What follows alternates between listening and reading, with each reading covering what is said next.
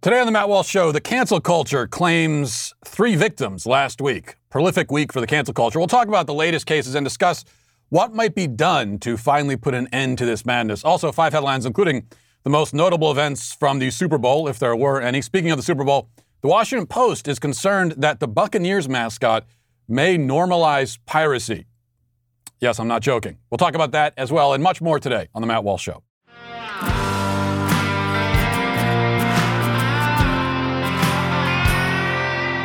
You know, there's never been a more important time to protect your online data. It's especially important now. The past year that we've just been through to make, you know, we all know it was a tough year in general, but it saw, on top of everything else, many cybersecurity attacks, including data breaches, network infiltrations, bulk data theft and sale, identity theft, ransomware outbreaks, and the large shift of employees working remotely has coincided with an increase in attacks. More people are online, which just means that the bad guys are working overtime to take advantage of that. A recent study suggests that remote workers have become the source of up to 20% of cybersecurity incidents that occurred in 2020, which is why it's so important to understand how cybercrime and identity theft are affecting our lives. Every day we put our information at risk on the internet, and you could miss certain identity threats just by monitoring your credit or by looking at your bank statements, things like that we should all be doing. But if that's the only thing you're doing, there are many threats that you're not going to detect.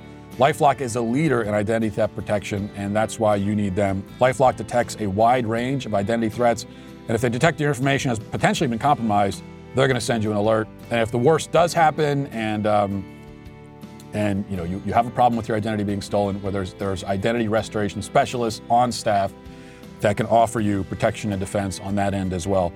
Nobody can prevent all identity theft or monitor all transactions at all businesses, but LifeLock can see threats that you might miss on your own. Join now and save up to 25% off your first year. Go to lifelock.com/Walsh. That's lifelock.com/Walsh for 25% off.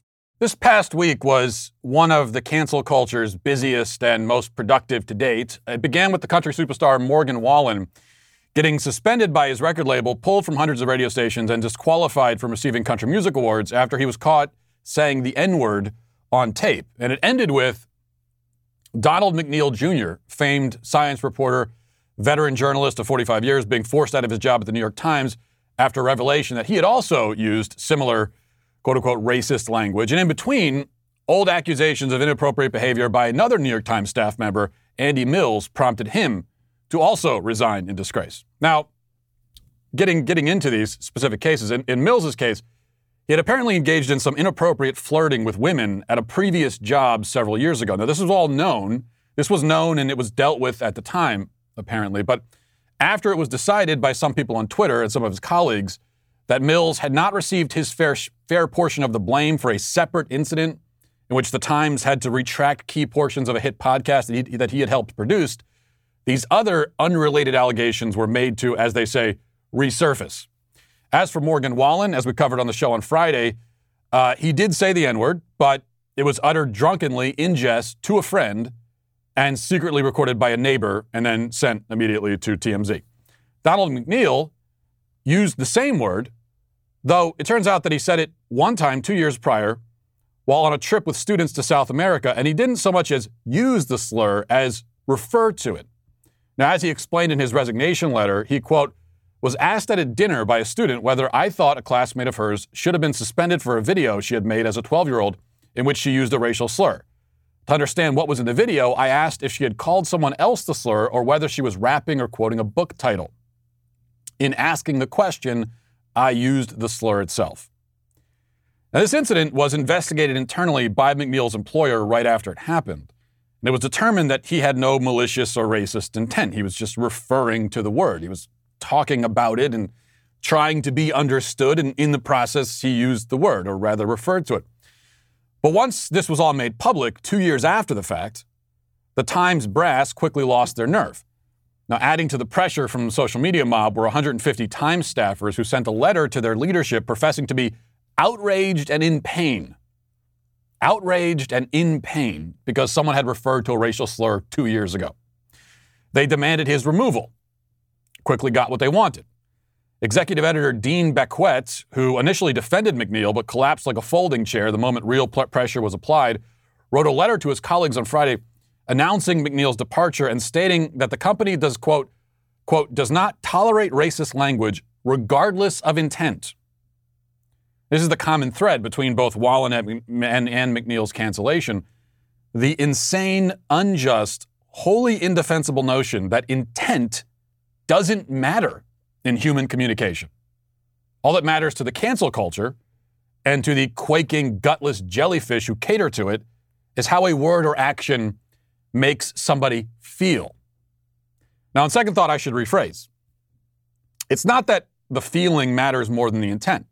That would assume that those 150 staff members who said they were in pain because of a word that Donald McNeil said 2 years ago were being sincere. If we say that all that matters is their feelings, then that is to assume that they were actually feeling in pain. It's to assume that they are merely oversensitive, emotionally unstable babies whose psychological fragility has driven them close to madness. But that's not the case. See, one of the hallmarks of the cancel culture, what makes it distinct and also modern, is that the angry pitchfork mob is rarely angry. They ruin lives, they ruin reputations, they ruin careers as a matter of course, more indifferent to their victims than angry at them. They're motivated by cruelty, callousness, ideological conviction, and they're empowered by the institutions that run our society. That's the other thing about the cancel culture that must be understood. It is inherently a left-wing phenomenon. You cannot really cancel anyone, that is, ruin their career and turn them into social pariahs. That's what canceling means, right? Unless you control the institutions and the culture itself. As covered last week, the right may complain, and justifiably so, about, for example, Nick Cannon calling white people animals and savages. But the reason he got his job back after a brief vacation is that the institutions don't really care what conservatives think or how they feel.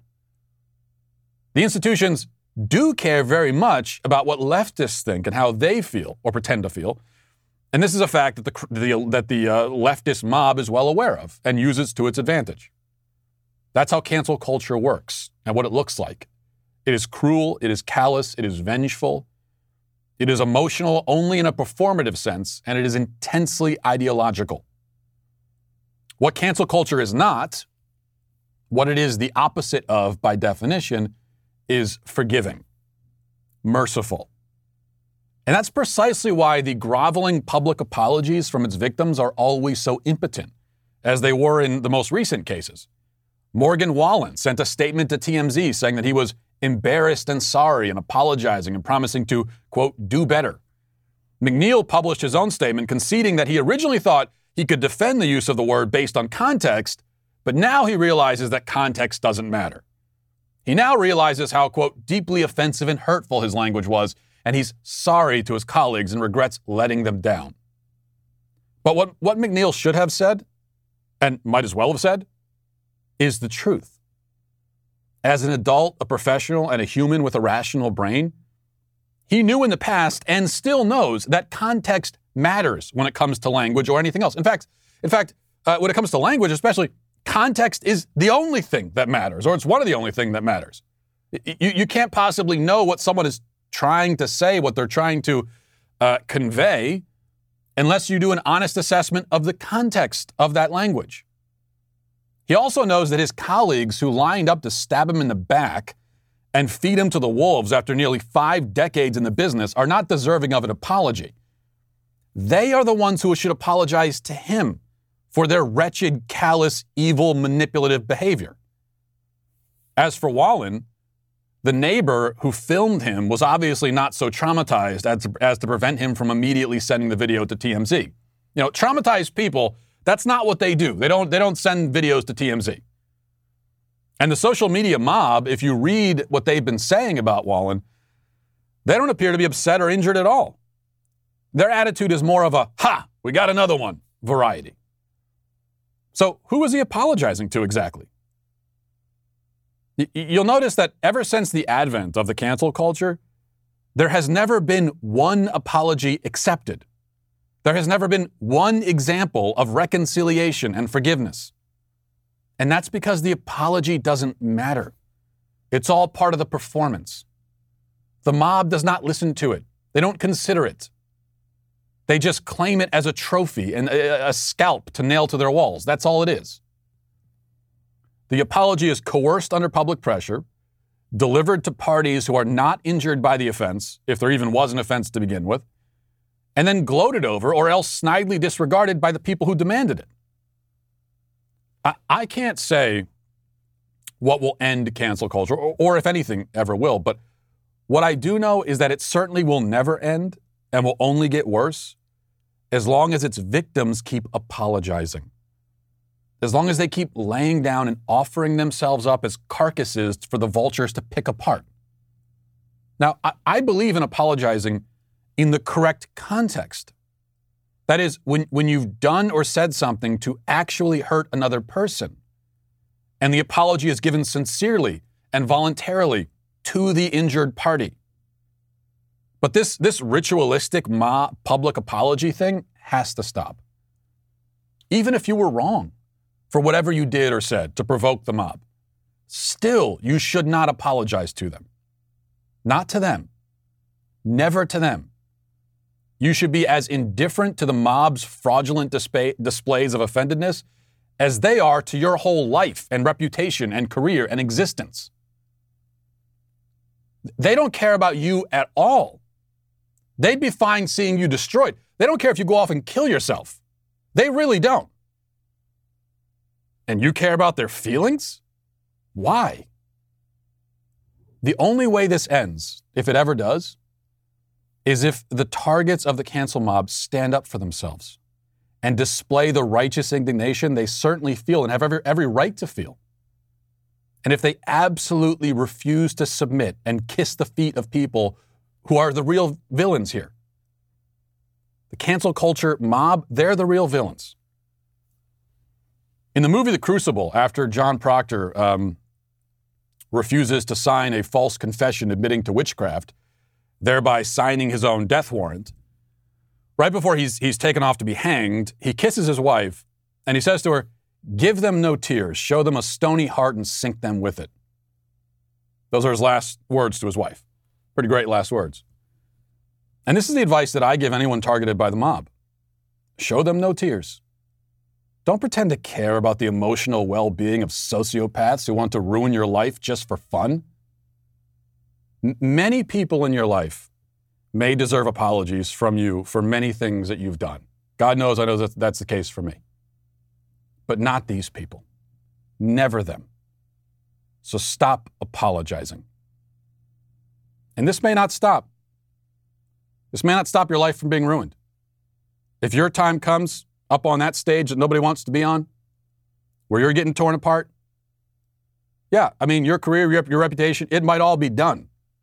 And there might not be anything you could do about that. So at least keep your dignity and respond the right way. And if enough people do that, then eventually, maybe, this ends. Now let's get to our 5 headlines.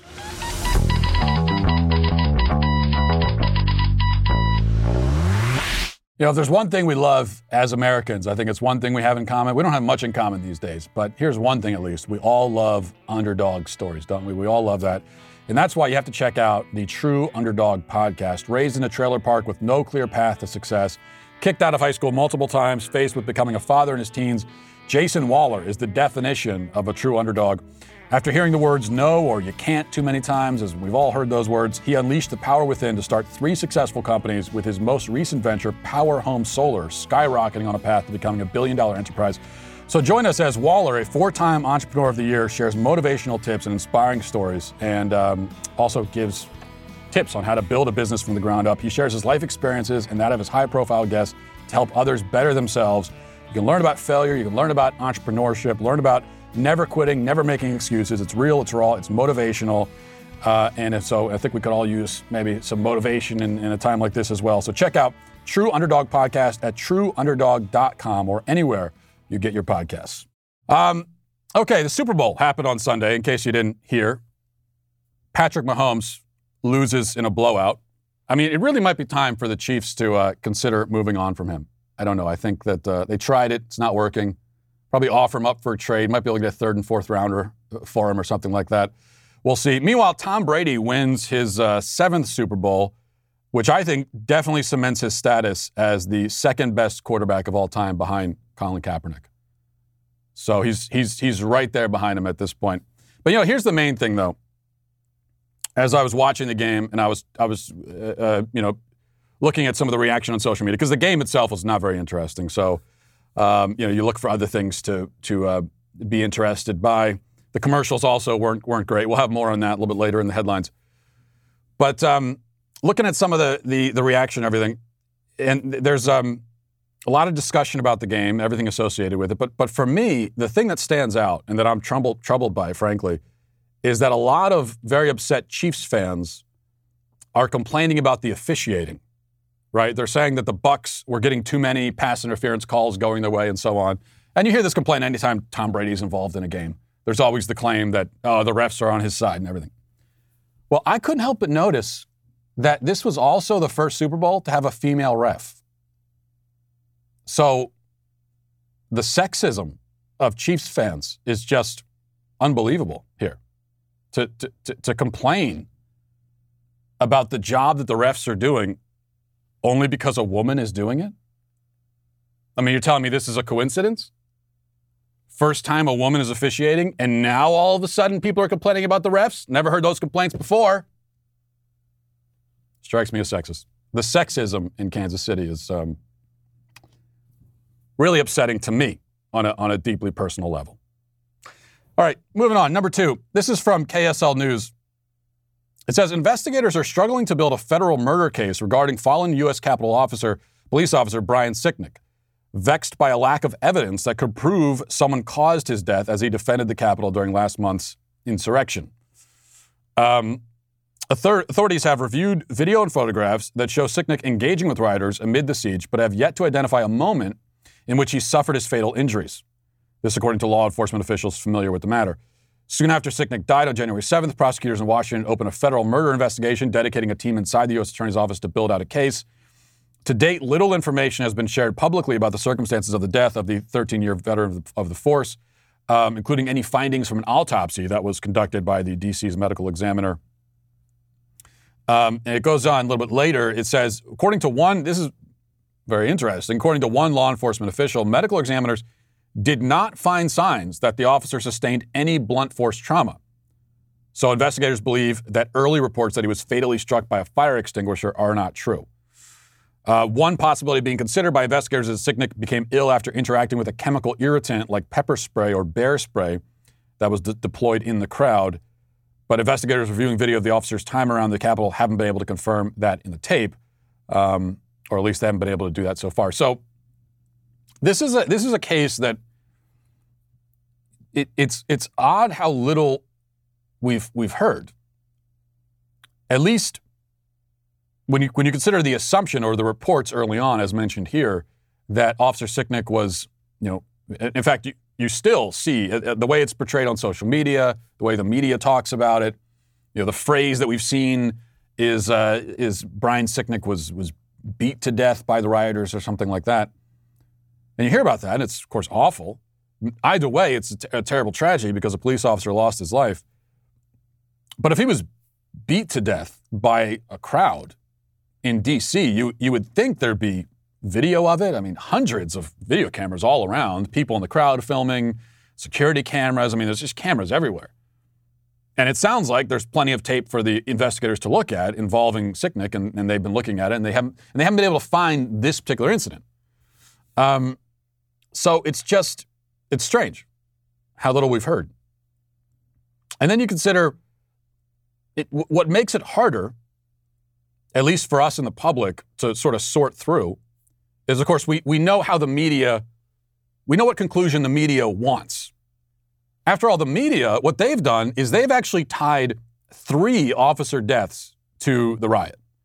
There's Officer Sicknick, and then 2 others that they've tied to the rioting, even though in those 2 other cases, those were officers who committed suicide in the days and weeks after the riot.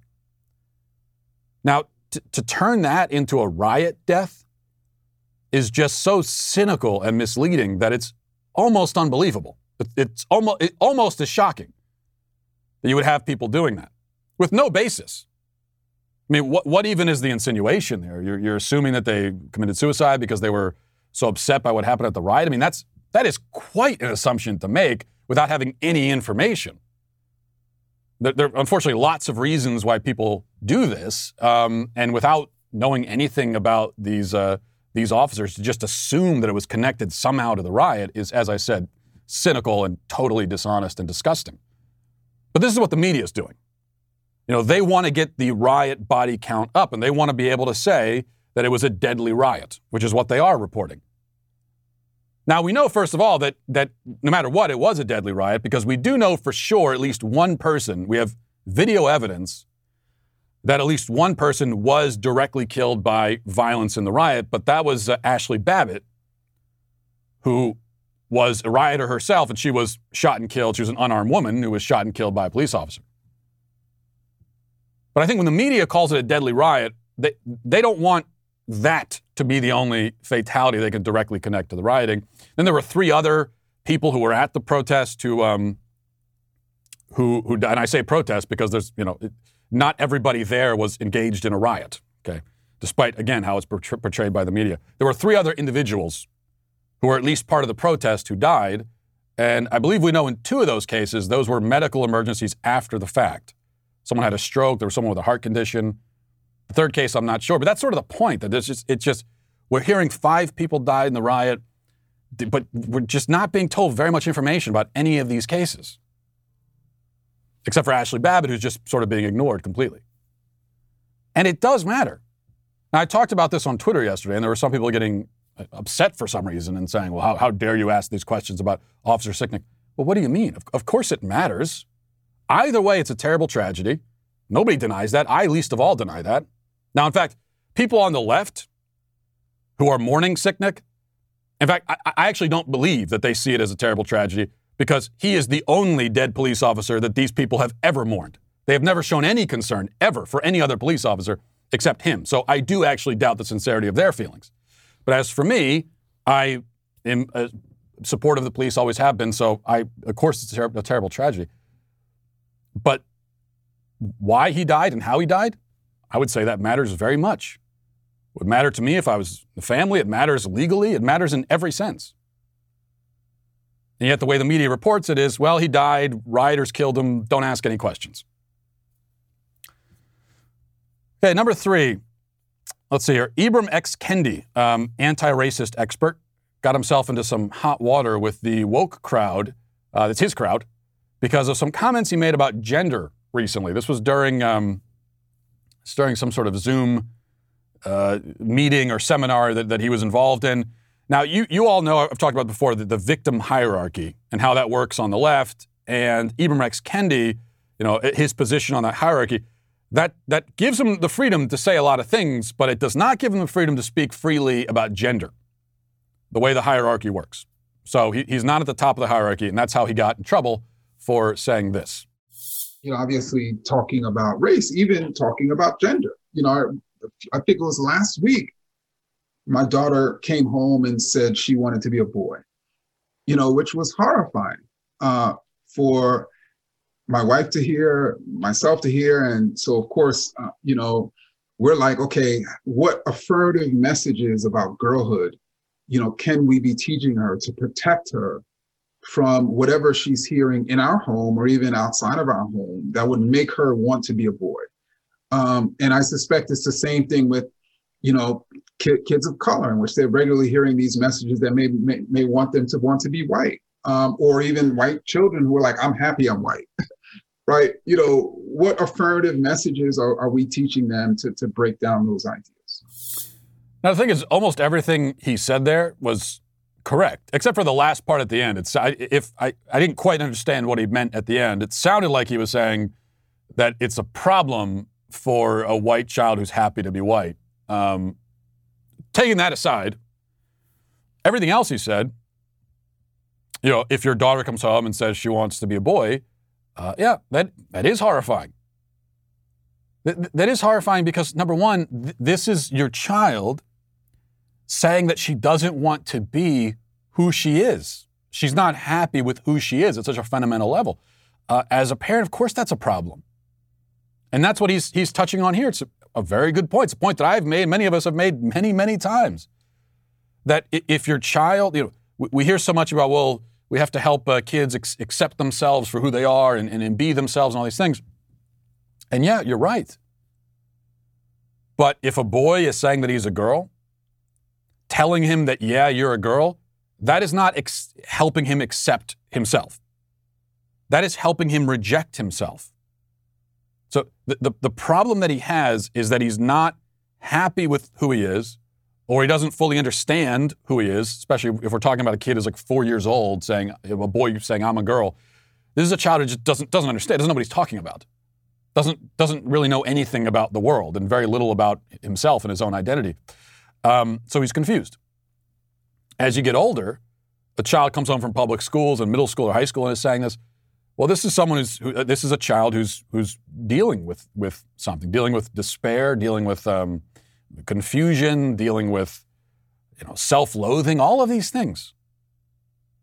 And if you really love them and care about them as a parent, then what you're going to do is help them to accept who they are. Your daughter comes home and says, I wish I was a boy. What's the correct message from a loving parent? The correct message is, no, you're a girl. That's a beautiful thing. That's a wonderful thing. It's wonderful to be a girl. That's the message. But, of course, not allowed to say that. Even Ibram X. Kendi isn't allowed to say that. And he has participated in making this woke, brainwashed culture where those kinds of very common sense and important insights are not allowed to be uttered. Number 4, Biden, President Biden on Friday was talking about the need for another stimulus, and I still think somehow that these people are missing the point. Here's what he had to say.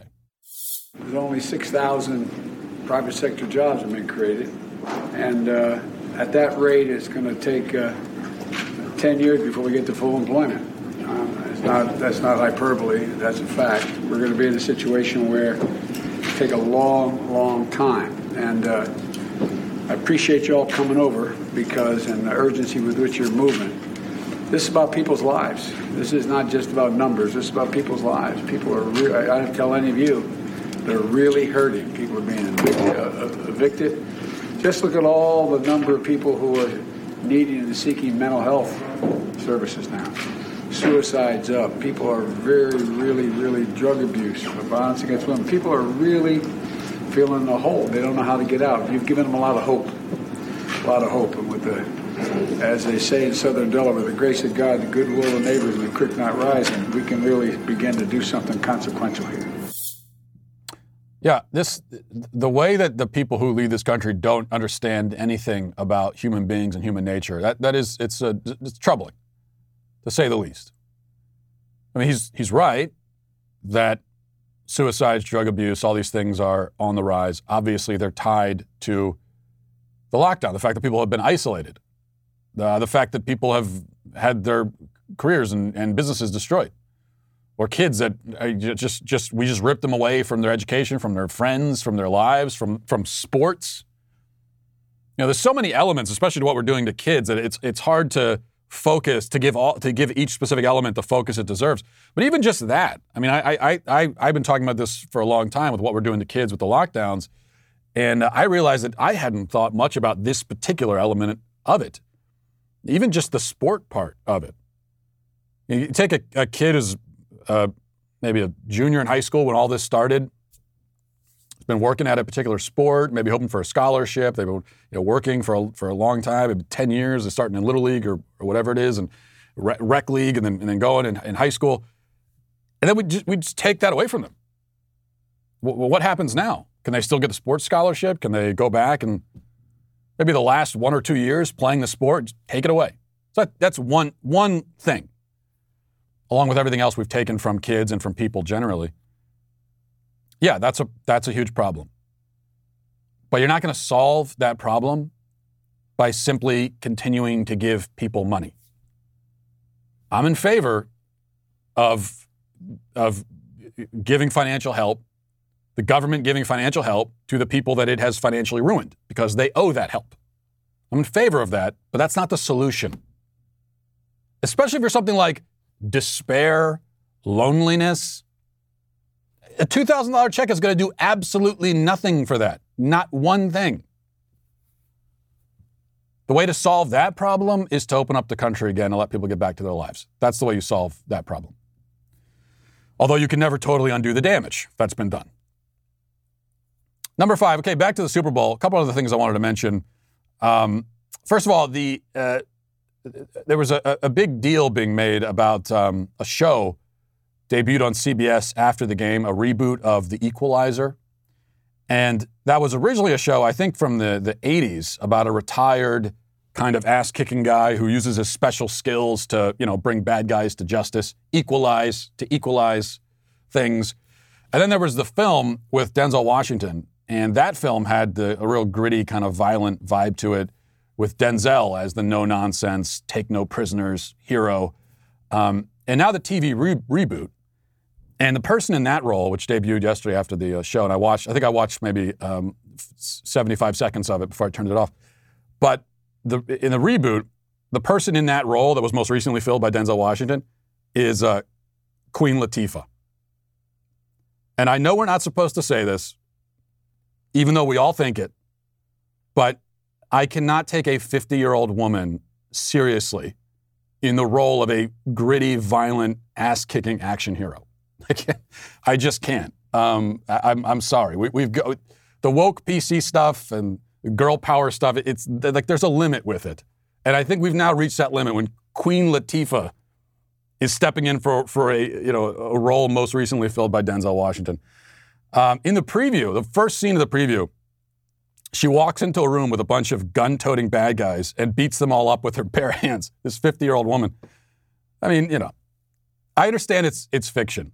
Okay, I get that. But the problem with putting women in all these roles is that when you do that, all semblance of reality must be removed from the story. And yeah, it's fiction, but you want it to be, especially if you're going for gritty action kind of thing, drama and all that, you want it to be related to reality in some way.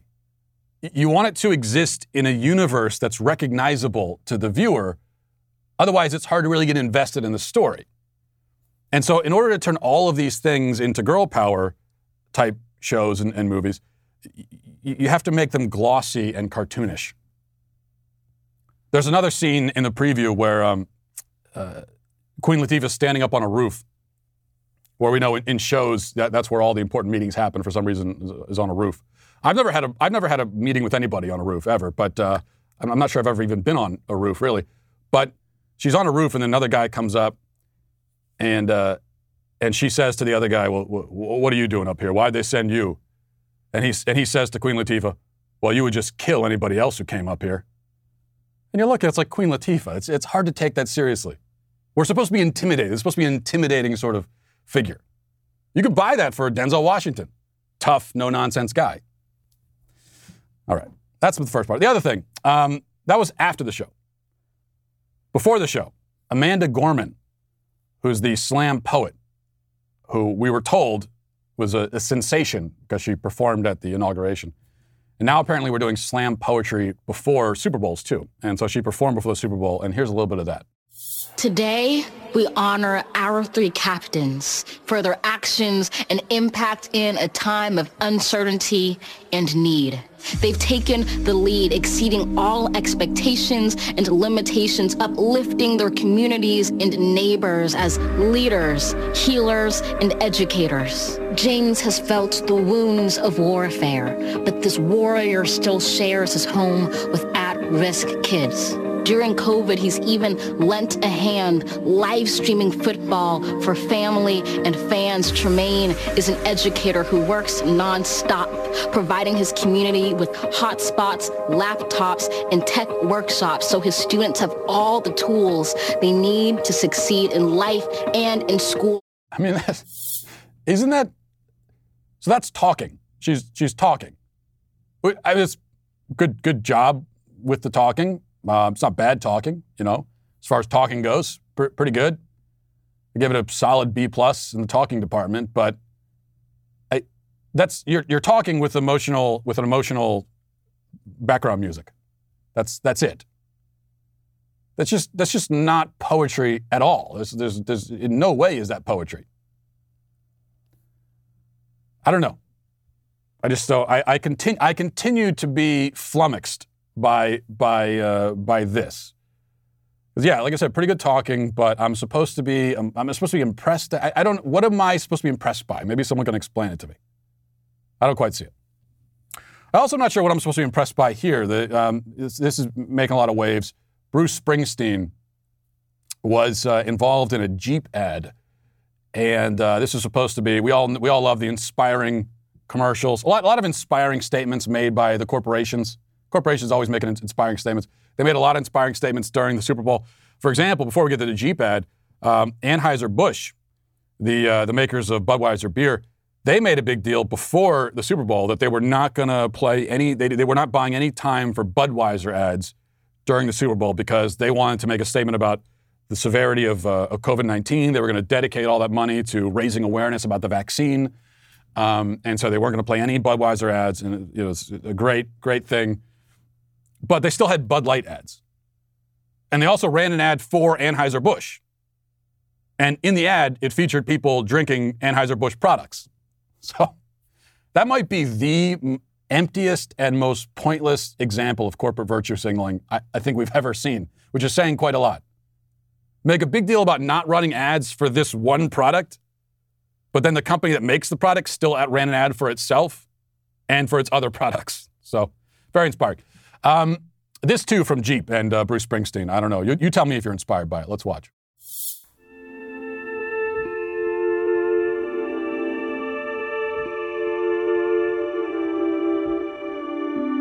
There's a chapel in Kansas, standing on the exact center of the lower 48. It never closes. All are more than welcome to come meet here in the middle. It's no secret. The middle has been a hard place to get to lately, between red and blue, between servant and citizen, between our freedom and our fear. Now, fear has never been the best of who we are. And as for freedom, it's not the property of just the fortunate few. It belongs to us all. Whoever you are, wherever you're from, it's what connects us. And we need that connection. Okay, there you go. We need... Yes, it's what connects us. We all have to come together by buying a Jeep. See, that's the thing. Even if I were to be, even if I were tempted to be inspired, it always comes back to the fact that, yeah, well, they're trying to sell a Jeep, though. That's really what this is about. They're just trying to sell a car, a vehicle. And so it kind of detracts from the inspiring message. But also, this is, of course, nonsense. Coming from Bruce Springsteen, from a corporation. When they say, oh, let's meet in the middle, let's unite, let's come together, what they mean is where we're meeting is not really in the middle, it's on the left. That is always what it means. What they are inviting you as someone who is wrong and backwards and stupid. They are inviting you to give up all of your wrongness and your backwardness and your stupidity and to come join them in all of their rightness, in the glory and light of their rightness. That's what that means. But then the thing is, even that is not really sincere, because we've found that even if you were to do that and abandon all of it and try to come join them, they're not really going to let you be part of the club. Or at least before they'll let you, you have to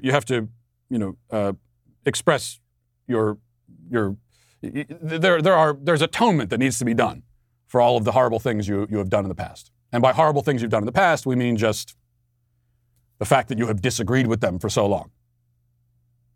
So that's the real message. We're not meeting in the middle, we're meeting on the left. You're invited to come over to the left, maybe if first you atone for all of your sins. And even then, you still might not actually be allowed. Not as inspiring when you put it like that. Before we get to our daily cancellation, I've got to tell you about our very good friends over at Rock Auto. This is one of the, I love all of our sponsors. This is definitely a sponsor that I find myself using quite often. Maybe more often than I would want you, to be honest, just because one of our cars is older now in their senior years, and so we're having problems with it more often than we like. But what that means is that we need auto parts, and I'm grateful that we can go to rockauto.com rather than going to an auto parts store all the time. And the thing is, you go there, the selection isn't great, the prices are definitely not great, and oftentimes they're not going to have what you want. They got to order it online. You're paying more for that. Why do that when you have access to rockauto.com at your desk and in your pocket? Rockauto.com always offers the lowest prices possible. They're gonna charge you as little as they possibly can, and that's what it comes down to. RockAuto.com is a family business. They've been doing this online for 20 years, and you know that when you're there, you're going to get an amazing selection. You're going to get reliably low prices, and there's going to be all the parts your car will ever need at RockAuto.com. And also, the catalog is really easy to navigate, even for someone like myself. You can quickly see all the parts available for your vehicle and choose the brands, the specifications, and the prices you prefer. So go to rockauto.com right now, see all the parts available for your car or truck, write Walsh in there, "How did you hear about us?" box, so they know that we sent you. Well, one other thing to tell you about, you've probably heard me talk about our All Access membership before, but for those of you who haven't heard me talk about it, it's our most elite membership base here at the Daily Wire. These are the top of the top, cream of the crop.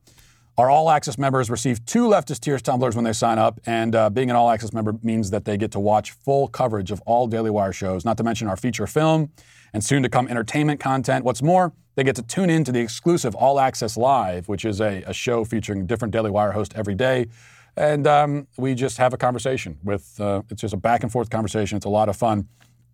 So today, we want to publicly thank all of our All Access members for their commitment to the Daily Wire. And to show our appreciation, we are mailing out a special anniversary tumbler for all renewing All Access members this year. So if you renew your All Access, then you get this special anniversary tumbler, not including the sloth. The sloth I didn't mean to take it out against the sloth, but the sloth is not part of the deal. What you get is this Leftist Tears tumbler. On the front, you've got your classic Leftist Tears, and on the back, you see there on the back, you have all of our signatures.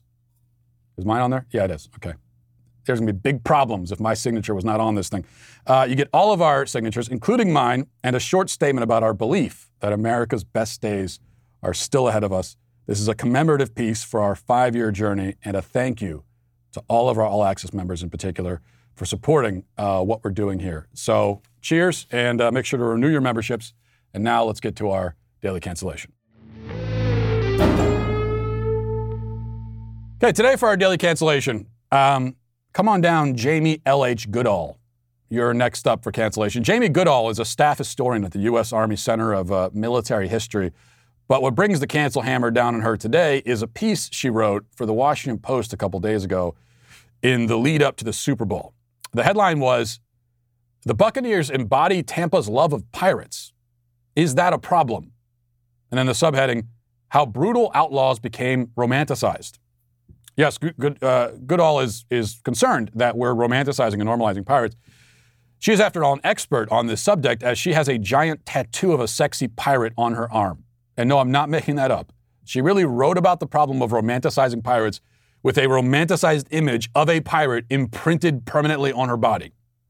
But I'm not going to focus on that aspect of the issue too much. After all, we can't expect her to have a consistent view on the crucial issue of pirate romanticization. I mean, it's something we've all wrestled with and found ourselves on different sides of, I think. I myself went through a heavy pro-romanticization phase. I used to walk around with an eye patch and everything. I told everyone to call me Captain Brownbeard. Even spent a few years swashbuckling on the high seas. Just a normal teenage phase. And I have grown out of it, as so many kids do, but I still prefer to be called Captain Brownbeard, if you don't mind, for the record. But in any case, Goodall writes of Tampa's pirate mascot. She says, "While this celebration of piracy seems like innocent fun and pride in the local culture, there is danger in romanticizing ruthless cutthroats who created a crisis in world trade when they captured and plundered thousands of ships on Atlantic trade routes between the Americas, Africa, and Great Britain. Why? Because it takes these murderous thieves who did terrible things, like locking women and children in a burning church, and makes them a symbol of freedom and adventure, erasing their wicked deeds from historical memory. These were men and women who willingly participated in murder, torture, and the brutal enslavement of Africans and indigenous peoples. Goodall then finishes with this thought. She says, perhaps time has dulled us to the atrocities committed by these 17th and 18th century outlaws. Which, side note, I mean, yeah, it has. It's actually really normal and healthy for the emotional impact of atrocities to be dulled after 400 years. I mean, you really shouldn't be actively upset about anything that happened 4 centuries ago. Which isn't to say that you should approve of everything that happened 4 centuries ago. It just means that 400 years is a very long time, and it's not where we should focus our emotional energy. Anyway, she continues. Or perhaps it's the fact that if pirates of the Golden Age were bloodthirsty, so too were the nations who opposed them. They willingly and purposefully massacred millions of African and indigenous peoples in the name of colonization. Pirates then are seen as romantic heroes, the underdogs fighting the establishment, whom historian Marcus Rediker refers to as proto-democratic, egalitarian, and multicultural. Should we celebrate their complicated legacy? It's a question Tampa Bay has to contend with as we collectively contemplate other major sports mascots with dubious legacies like their Super Bowl rivals in Kansas City. Okay. No, Tampa does not have to contend with that. They really don't. There are a lot of things that Tampa does have to contend with, like alligators and mosquitoes. But the legacy of piracy? No, not really. See, there's a term we're starting to hear more and more often on the left, especially among academics, and the term is problematize, okay? And what this means, literally, is to make something into a problem. To take something that is not a problem, or they would say is a problem but isn't seen as a problem, and get people to see it that way. The left believes that it must do a lot of problematizing because we're all too stupid to see when something's a problem. We're so dumb and so clueless that we go about our daily lives completely oblivious to the great threat posed by 17th century pirates. And that's why we need them to explain to us that this is a problem in our lives, even if all evidence points to the contrary. But in truth, of course, there is no problem, not until they create one. You know, most people don't think much at all about pirates, I assume, but if they do think about pirates, they're quite aware that pirates were humans, not actual cartoons. They're aware that pirates were criminals and killers and thieves and so on. People know this. People might also be fascinated by the idea of adventure on the high seas. People can be fascinated by that while also intellectually recognizing the moral shortcomings of pirates. These are thoughts that the average person can hold in their head at the same time. It's not a problem. And if the average person enjoys reading stories about pirates, it's because they're interested in that period of history and, yes, the people in it. So what? That's really the point here. And it's one of the big problems, real problems, I mean, not manufactured, problematized problems, with this never-ending effort to remove all popular reference to historical characters and historical periods.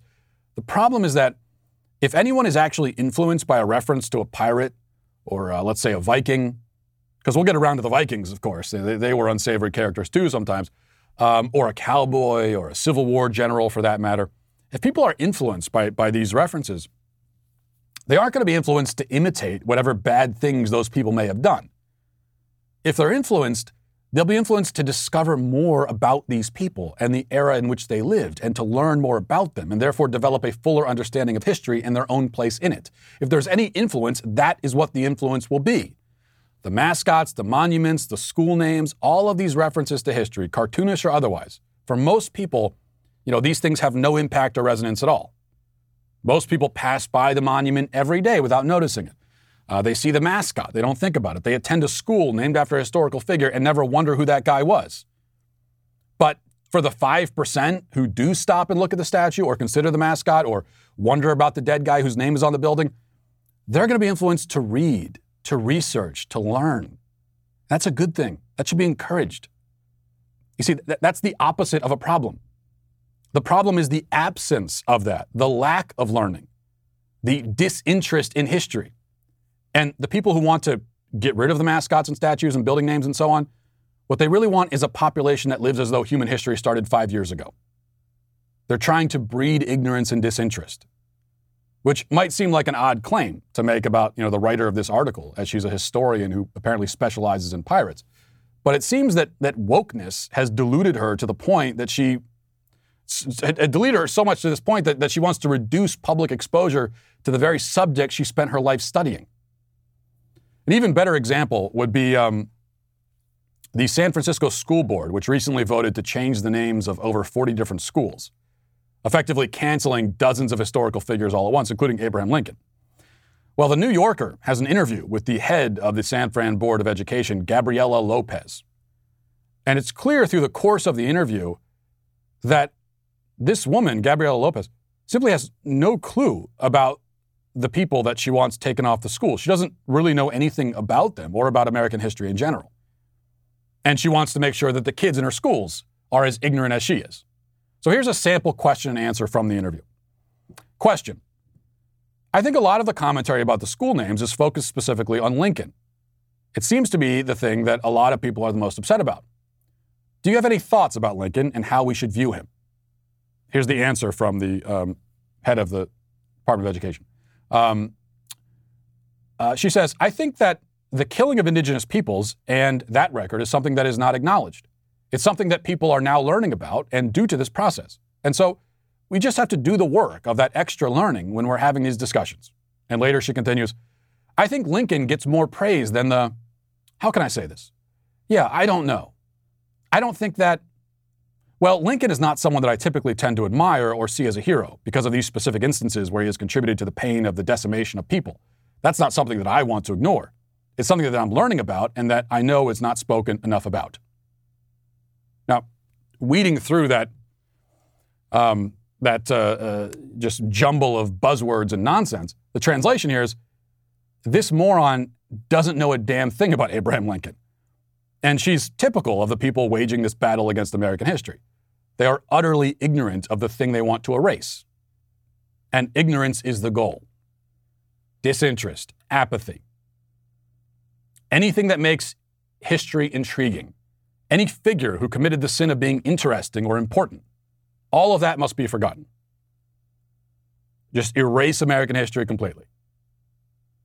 Of course, for schools and for historians, their goal should be the opposite of that. But again, they've been so deluded by wokeness that they're now doing the opposite of what they should be doing. And for that, the history cancelers are themselves canceled. And that's going to do it for us today. Thanks for watching, everybody. Thanks for listening. Have a great day. Godspeed.